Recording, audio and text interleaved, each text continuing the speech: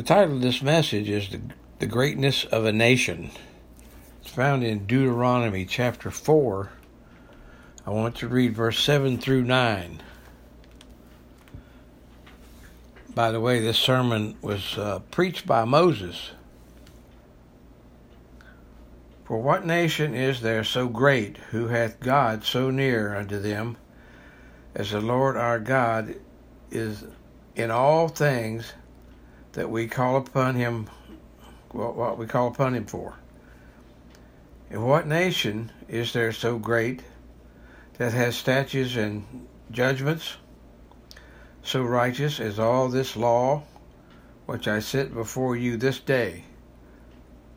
Only take heed to thyself, and keep thy soul diligently, lest thou forget the things which thine eyes have seen, and lest they depart from thy heart all the days of thy life, but teach them to thy sons and thy sons' sons. Some would suggest that America is great because of its material possessions. America has truly been blessed. Some would say that America is great because of our military power. Our military force is a source of great pride in our country, and we have the most powerful military in the world. Some say that America is great because of our medical practices. We are truly blessed in the field of medicine. Also, man-made policies. We're blessed as Americans to have rights, and we have great freedoms, but we must never take these for granted. And it seems like nowadays that we are losing a lot of our rights and freedoms. Also, America is great because of its modern progression. We have all of the up-to-date technology and conveniences known to man. We want our children to be the best educated in the world.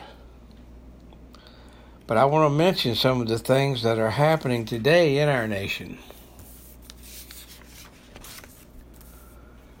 We have taller buildings but shorter tempers, wider freeways but narrow viewpoints. We spend more but have less. We buy more but enjoy less. We have bigger houses and smaller families. We have more conveniences, but less time. We have more degrees, but less sense. We have more knowledge, but less judgment. We have more experts, yet more problems. We have more medicine, but less wellness.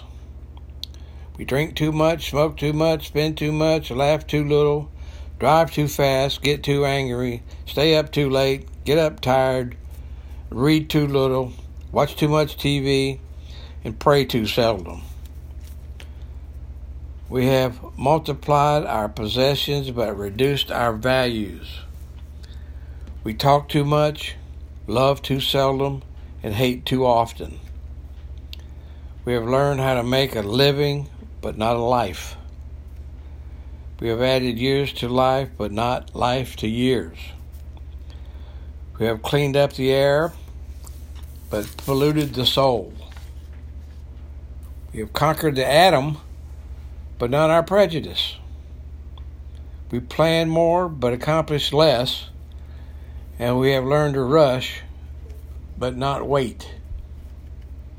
I don't believe that what I've mentioned can be used to measure greatness in a nation. But there are three ways in which we can measure the greatness of a nation. You see, a great nation is one who recognizes the presence of God. I read that in verse 7. Let me read it again. For what nation is there so great, who hath God so near to them, as the Lord our God is in all things that we can call upon him?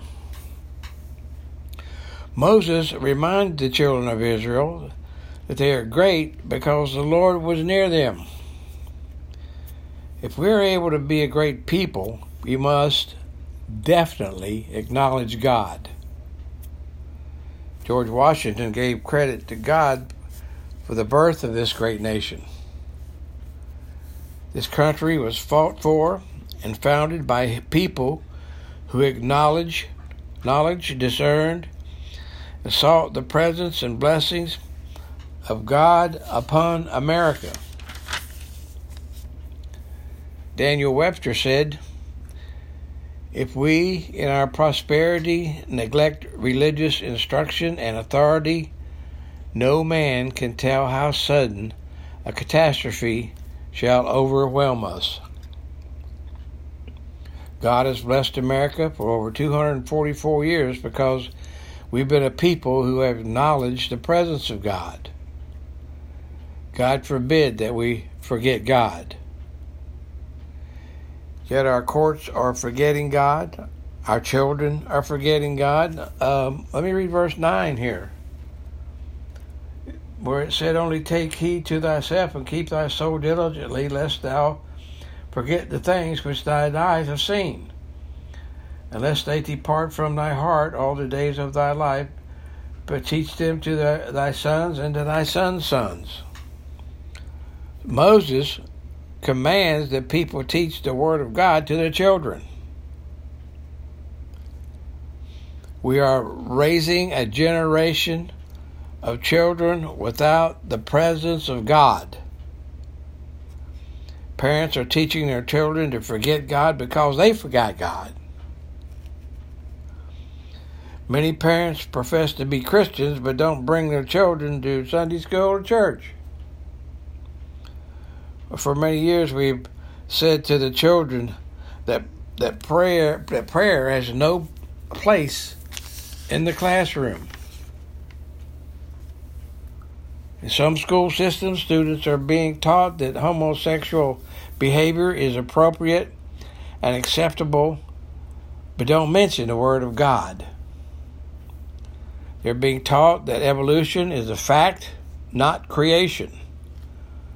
Our children have been taught that life doesn't matter, that the unborn are nothing. We have made games out of violence, and our children are acting them out. Our children are growing up without God. Another thing that our churches are forgetting God. Our churches are. We're forgetting God by compromising spiritual principles. We're forgetting God, corrupting sacred pledges. We're forgetting God by condoning sinful practices. Churches are also endorsing homosexual marriage. God have mercy on our souls when the churches themselves will not only stand for what is right, but will actually endorse that which is wrong. You know, a great nation is one that depends on praying to God. In verse 7, it says, "For what nation is there so great who hath God so near to them as the Lord our God in all things that we can call upon him?" And so a great nation is one that depends upon prayer, praying to God. On October the 3rd, 1789, George Washington would proclaim the first National Day of Prayer. We need to return to being a nation dependent upon the God of our answered prayers.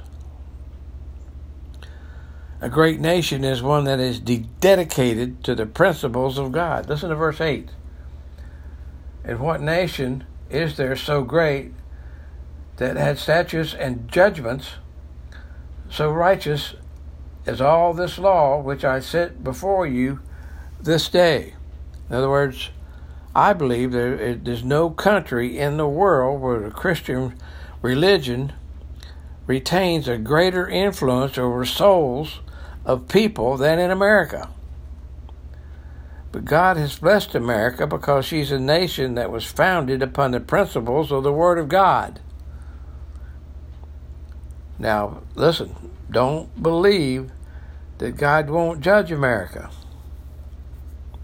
I believe we are a nation that's hanging by a thread. Whether or not our grandchildren and our great-grandchildren enjoy the freedoms that we now enjoy may very well depend upon what we do now. And so in order to stay a great nation, we have to positively put the Lord Jesus Christ first in our lives and in our lives of our families, and spread it to our friends.